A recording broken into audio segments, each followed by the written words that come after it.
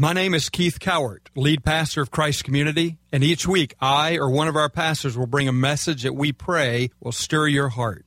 We believe that God is the source of life and truth, and that His Word is one of the primary means through which we make that vital connection with God.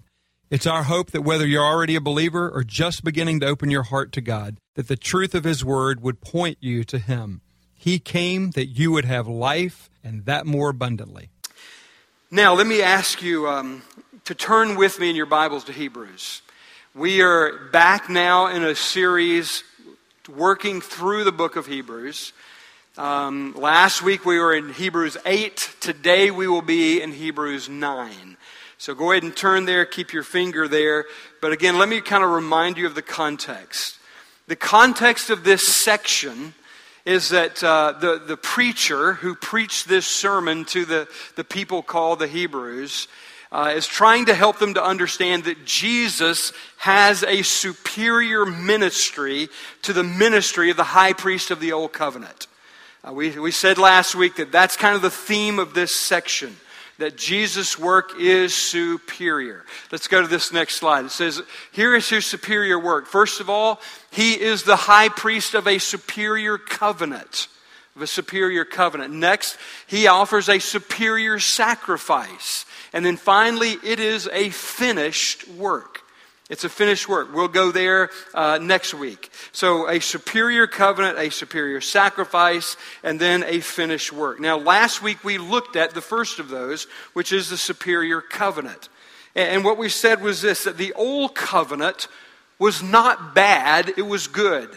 It was good for two reasons. First of all, it helped us to understand the problem of sin. It helped us to see that sin was an issue and that sin needed to be dealt with. The old covenant exposed the problem of sin. It said, this is what sin is. It told us what sin is, and it helped us to see what sin was. It was also good because it prepared the way for God's ultimate plan. God's ultimate plan. The old covenant was never meant to be the ultimate plan. It was a first plan to be followed by a second. But that now means that the old plan is obsolete. And we said last week that when we talk about obsolete here, we're not just saying that it's out of date and it's old-fashioned. We're saying it's completely useless. It has no use whatsoever now in the great sense because it has been overtaken by the new covenant, which is God's ultimate plan for dealing with sin. And we said that because of that there is nothing that we should hold back. We should not wait, for example. We talked about things that are obsolete. We said sometimes we kind of wait for the new thing to stay around for a while so the costs will come down. And we say, I'll get the new thing later on. In this case, we said you don't want to do that. You don't want to wait for the price to come down because the price is never coming down. Price is never coming down because the price is our very life. It's our very life. Jesus said this in Mark 8:34 and 35. Then He called the crowd to Him along with His disciples and said, if anyone would come after me, he must deny himself, take up his cross, and follow me. For whoever wants to save his life will lose it. But whoever loses his life for me and for the gospel will save it. So the cost is your very life. But the writer of Hebrews, the preacher, was saying to us, no matter what the cost, it is absolutely worth it. Whatever it takes to get it, get it. Because the benefit and the gift of that covenant is eternal life. And that's not just after we die, but it's also here in this world as we live. That we move into eternal life. So you're giving up your life, but you are gaining life that is truly life. You're giving up life that is temporary, but you're gaining eternal life. So no matter what the cost, pay the price in order to get the eternal gift. Now, that's where we were last week. This morning, we want to take up the preacher's thoughts about Jesus' superior sacrifice. He's not only the priest of a superior covenant, he brings a superior sacrifice. And let's just get straight to the heart of it by saying that his primary message here is that Jesus' sacrifice, which is the foundation of the new covenant, is superior to the sacrifice of the old covenant. Now to do that, the preacher has to demonstrate that the ministry of Jesus did in fact fulfill the requirements of the old, but that it fulfilled it in such a superior way that it has now made the old obsolete. And so turn with me to chapter 9 if you're not already there, and let's just begin by looking at verses 1 through 7. And I'm just going to read through these verses 1 through 7. Now, the first covenant had regulations for worship and also an earthly sanctuary. A tabernacle was set up. A tabernacle is a tent of sorts. In its first room were the lampstand, the table, and the consecrated bread. This was called the holy place. Behind the second curtain was a room called the most holy place. You may have heard of it as the Holy of Holies, which had the golden altar of incense and the gold-covered ark of the covenant. This ark contained the gold jar of manna, Aaron's staff that budded, and the stone tablets of the covenant. Above the ark were the cherubim of the glory, overshadowing the atonement cover or the mercy seat. But we cannot discuss these things now in detail. When everything had been arranged like this, the priest entered regularly into the outer room to carry on their ministry. But only the high priest entered into the inner room, and that only once a year and never without blood, which he offered for himself and for the sins that the people had committed in ignorance. Now, that's the Old Testament system. Let me just maybe it helps to see a picture of this. I want you to kind of see how this is laid out.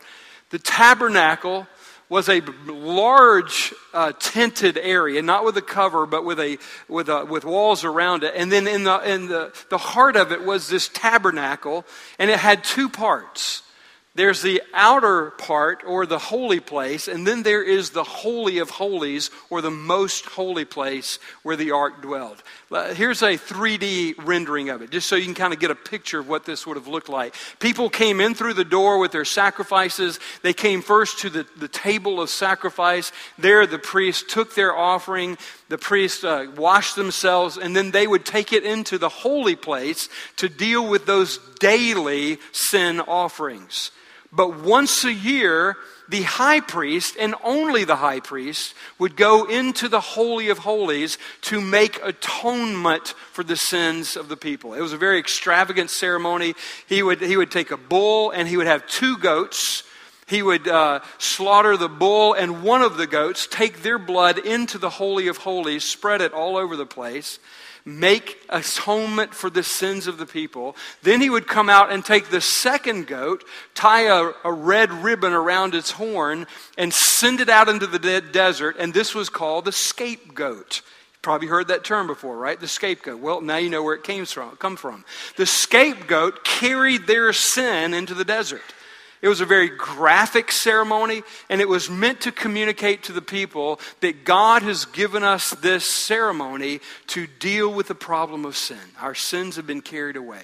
They've been taken care of. Well, that's what was happening. I mean, if you want to look at the specific implements, these are the pieces that were inside the tabernacle. On the outside, actually the outer court, there was a bronze altar and the bronze laver. And on the inner court was the golden lampstand, the altar of incense, and the table of showbread.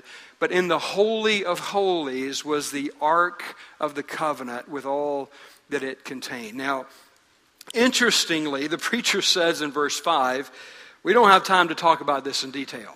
I think that's a funny verse almost. I mean, he just kind of says, hey, we don't have time to talk about all this in detail. Quite frankly, neither do we. We don't have time to give you all the details. I'm just giving you the bare essentials. These are the bare essentials of the old covenant plan. But the main reason that he didn't take time is because he didn't need to. He didn't need to. He was sending this message to Jewish Christians. They knew the Old Testament system backwards and forwards. They knew all about it. They had lived it. It was at the very fabric of their life. They deeply understood what that system was all about. So he didn't have to tell them all the details. What he was trying to say to them is that we can even see in the old system itself that it was not adequate, that it was always temporary. He says, first of all, matter of fact, go back 2 slides to the fact that there are 2 rooms, a holy place and a most holy place, indicates to us very clearly, this is what he's saying. If you read through the next verses, 8 through 10, I'm not going to read those for you, but let me just tell you what he's saying. What he's saying is, the fact that there are 2 places was the first clue that God always had from the beginning a 2-step strategy. God would bring the first plan to lay the foundation that would point us to the final plan that he would institute later on. So just as there was a holy place and then a most holy place, that signifies that God had an initial plan to be followed by the ultimate plan. But more importantly, we can see that the system itself was not adequate. It could wash you on the outside. It could take away the consequences of sin, but it could not deal with your heart. It couldn't deal with the word he uses here is conscience. It couldn't change us from the inside out. It could only deal with the external sin itself. Not only that, but in itself, it said it was always looking toward that which would complete this and deal with that deeper issue of the sin that's within me. You see, the Old Testament, the Old Covenant, couldn't give us a new heart. It could tell us what to do, but it couldn't give us the power to do it. And that's why the old system was inadequate. And it was always meant to be temporary, to point us to the final solution, which would be through his Son, Jesus Christ. Now that leads us down to verse 11. And let's just go to verse 11 quickly here. And beginning in verse 11 through verses 14, he says here, when Christ came as high priest of the good things that are already here, he went through the greater and more perfect tabernacle that is not man-made, that is to say, not part of this creation. He did not enter by the means of the blood of goats and calves, but he entered the most holy place only by his blood, once and for all by his blood, having obtained eternal redemption. The blood of goats and bulls and the ashes of a heifer sprinkled on those who are ceremonially unclean sanctify them so that they are outwardly clean. How much more then will the blood of Christ, who through the eternal Spirit offered himself unblemished to God, cleanse our consciences from acts that lead to death, so that we may serve the living God? Now, let me just highlight the 3 things here that he says are superior about this, the offering that Christ brings. First of all, he brings this offering to a superior place. A superior place. Under the old covenant, the priests brought their offerings to a tabernacle that was made by human hands and that was very much a part of this world, of this creation. He says Jesus brings his offering to a heavenly tabernacle, to a heavenly place that is not made by the hands of man, but is made by the very hands of God in the very presence of Almighty God. So that he brings his sacrifice to a better place means that it is a place of greater intimacy and greater depth. It is a place of relationship with God Most High because he is there in his very presence. Secondly, he brings a superior offering. The high priest of the Old Covenant brought the blood of bulls and goats. Jesus brought his own blood. Now, why is that so significant? First of all, the problem with the blood of bulls and goats is that it wasn't an equal sacrifice. It was animal blood to deal with a human problem. It was animal sin for animal blood for human sin. And so it's not an equal offering. You understand? Not only that, but the animal didn't come willingly. The animal was ignorant. The animal had no idea what was about to happen to it. That animal didn't give its life. Its life was taken. It was taken from him. And that's why it's not an equal sacrifice. But Jesus came offering his own human blood for the problem of human sin. Not only that, but he did it willingly. He did it willingly. That's why we are very quick to say as God's people, and God's people have always said this for the last 2,000 years, Jesus was not murdered. Jesus' life was not taken from him. Jesus gave himself for our sins. He went willingly, knowingly. The writers of the Gospels go to great pains to spell this out. That Jesus, though he could have called 10,000 angels to rescue him, did not. Though he could have made a defense for himself, he went like a lamb to the slaughter. He did not open his mouth. Why did he not open his mouth? Because he had no intent of saving himself. He had no intent of saving his own life. He was giving his life willingly to pay for your sins and for mine. And that's why Jesus' offer is a superior offering. But why was this necessary in the first place? Can I get to a question that I really, really want us to dwell on for a moment? This is the heart of where we're going to be this morning. Why was the whole thing necessary? Why the blood? Why death? What was it all about? Let's just be gut level honest here for a minute. This just doesn't, the stuff I've been describing doesn't sound like the 21st century, does it? At best, it sounds primitive. And at worst, it sounds barbaric. Let's really be honest that there is a disconnect here in many ways between ourselves today in the 21st century and what was taking place there. We have a problem here with that disconnect. The preacher who wrote this message to the Hebrews didn't take time to detail it all out because he didn't have to. They fully understood the old system. That helped them to understand at a much deeper level the significance of the new covenant. The fact that we kind of have this disconnect with the old system, we hadn't had this system for thousands of years. It's not a part of our daily fabric of life, means that there is a disconnect. And it's not just that we've kind of forgotten it. It seems weird. It seems barbaric. We can't understand why blood has to be shed and why life has to be given.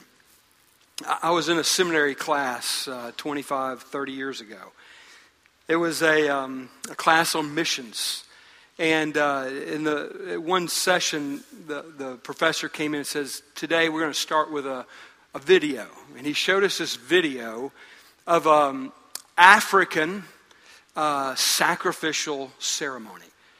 Yapi, you and Vilna may have run into this at some point in your travels in Africa, but there are still tribes that practice animal sacrifice. And so he begins to show this film that was certainly unedited and was definitely R-rated for graphic nature. The tribe gathers together, there's dancing, there's singing, there's incense and smoke going up. And then they bring this goat into the inner circle, and they just bring him in, and he's, crying out as he comes in. They bring him up And they bring him right up to the priest, and the priest takes a knife and just cuts his throat. Blood starts going everywhere. And I got to be honest with you, it was disturbing to watch. And you need to understand something about me. I grew up in farm culture, and I am a hunter. That may disappoint some of you, but I own it. I am a hunter. I've killed animals. I have cleaned animals. I have skinned animals. I'm not squeamish when it comes to animals and blood. I can't fully define for you why, but watching that take place was very disturbing. I think it was because it wasn't someone killing an animal for food. It wasn't somebody saying, I got to provide for my family to eat. It was the taking of a life in a ceremony. And it was disturbing. I mean, some of you are sitting there saying, yeah, it's disturbing to me right now. We should stop talking about it. I understand. It is. And think about the next crowd who's coming in right before lunch.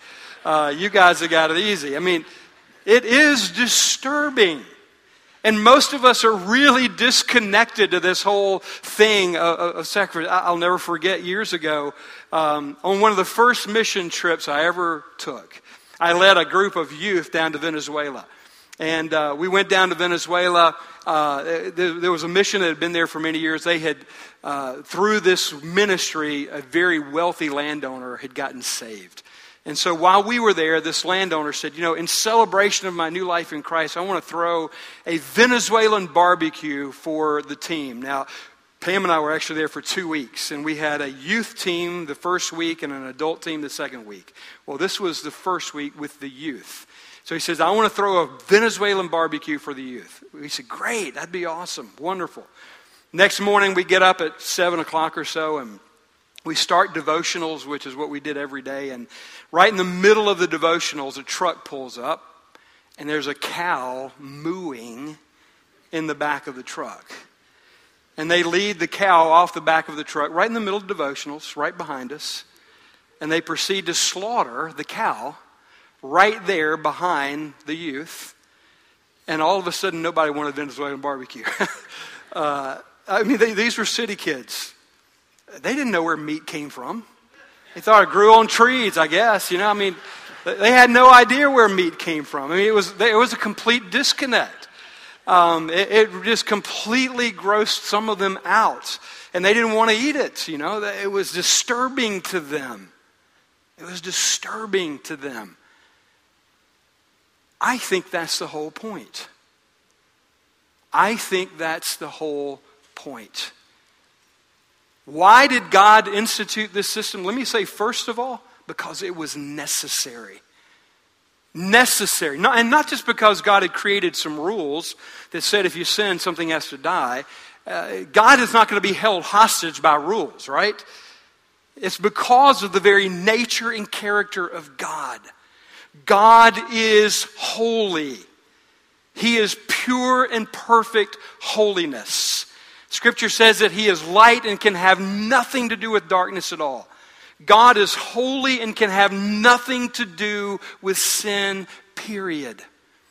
And so when sin is committed, when God created the world, you remember what He said to Adam and Eve? He put them there in the garden. He said, you can eat from any tree, but don't eat from this tree. That was the first commandment. Don't eat from this tree. If you do, you will die.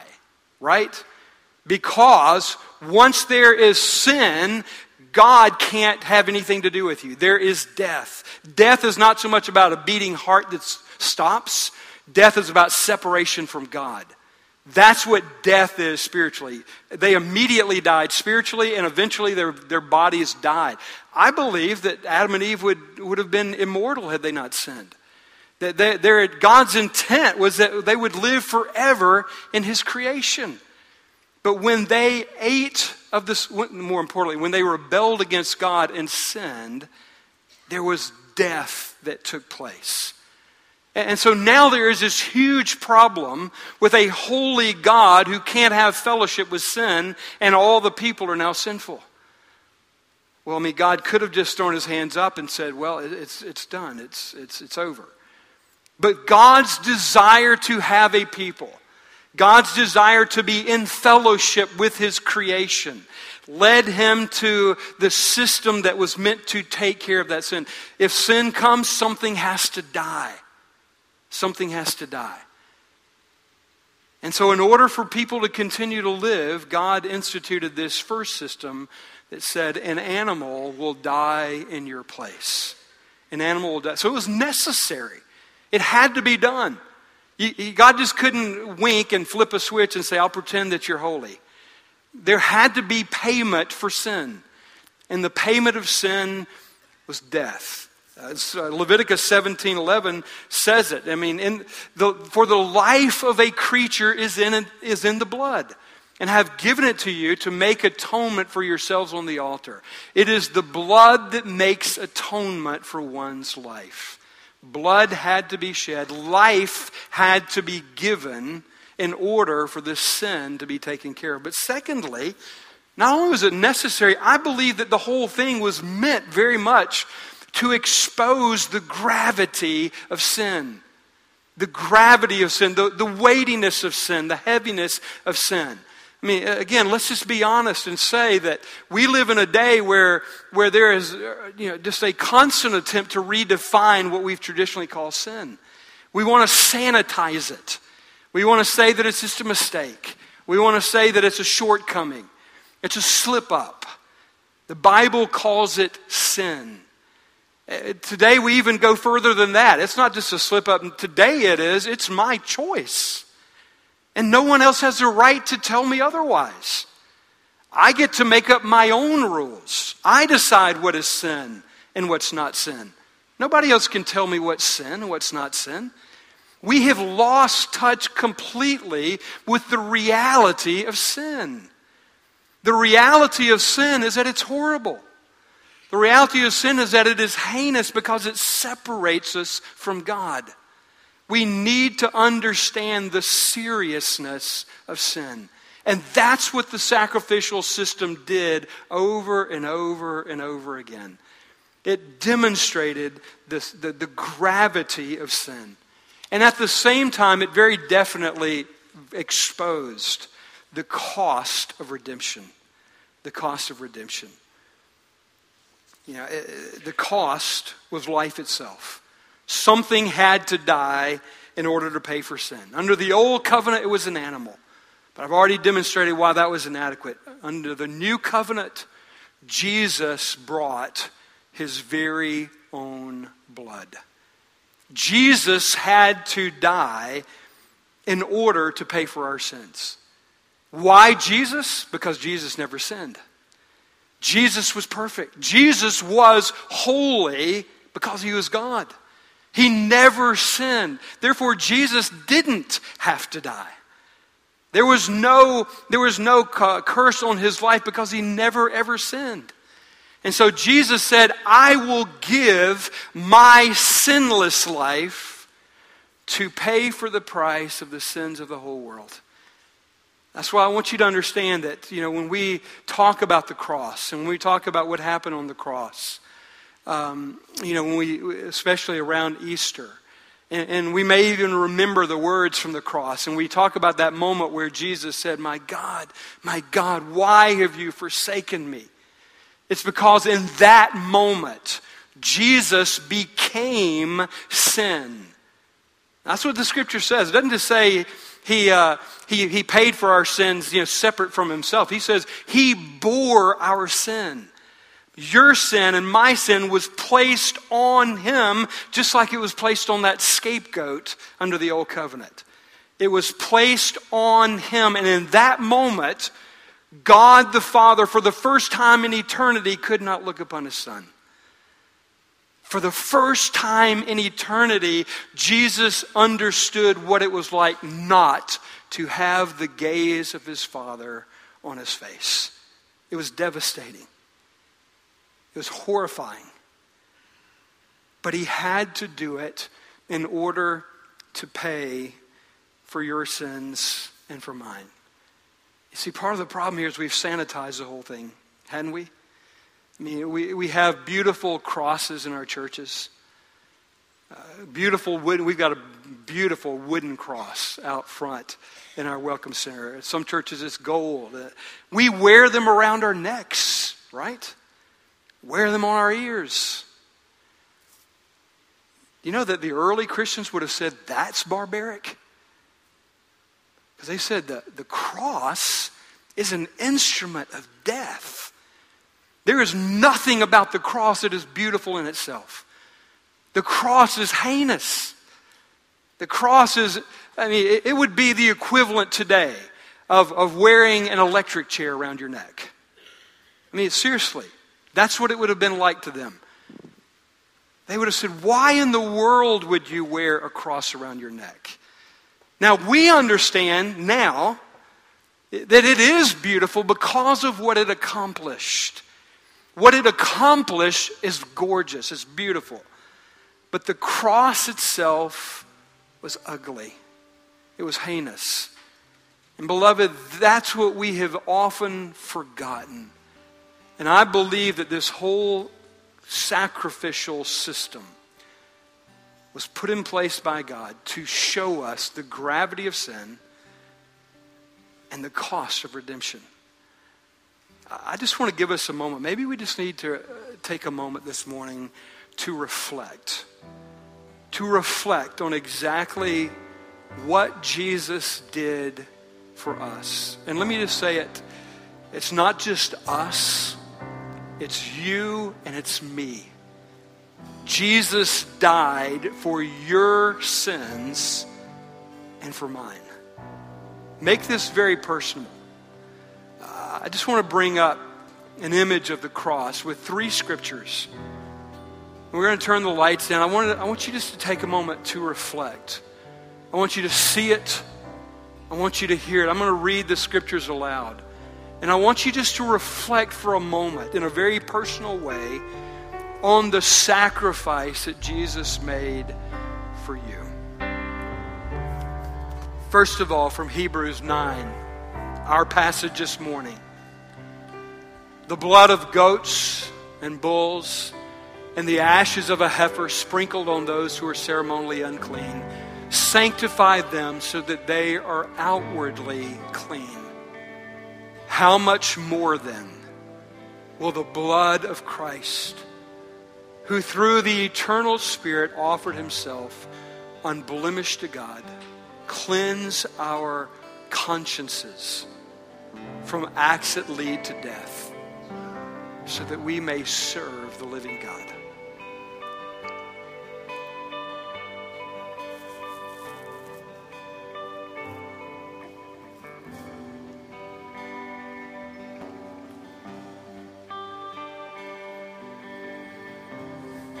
And then, from Isaiah 53, 5 through 6, I'm reading from the Message here. But it was our sins that did that to him, that ripped and tore and crushed him. Our sins. He took the punishment, and that made us whole. Through his bruises, we get healed. We're all like sheep who've wandered off and gotten lost. We've all done our own thing, gone our own way. And God has piled all our sins, everything we've done wrong, on him. On him.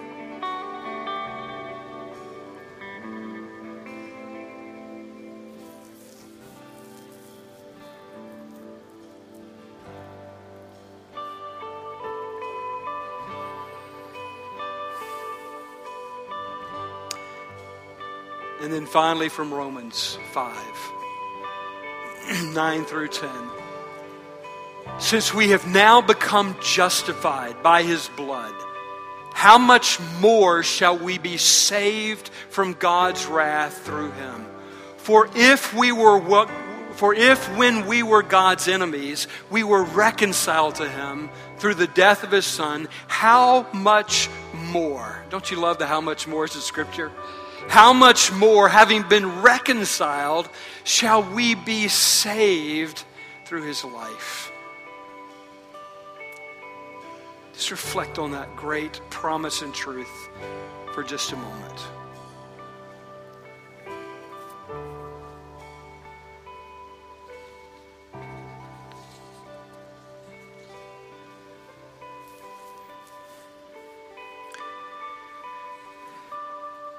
Now let me give you some really good news.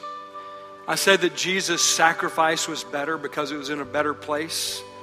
It was a better offering, but it's also superior because it brings a better result. A better result. And the result is this, that we're not just cleaned externally. We are clean from the inside out. God gives us a new heart that desires to please him.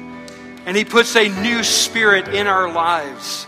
A spirit that will give us the power to live this life as we grow in him. Secondly, it's because Jesus is praying for you 24/7, 365 days a year. Jesus went into that heavenly tabernacle.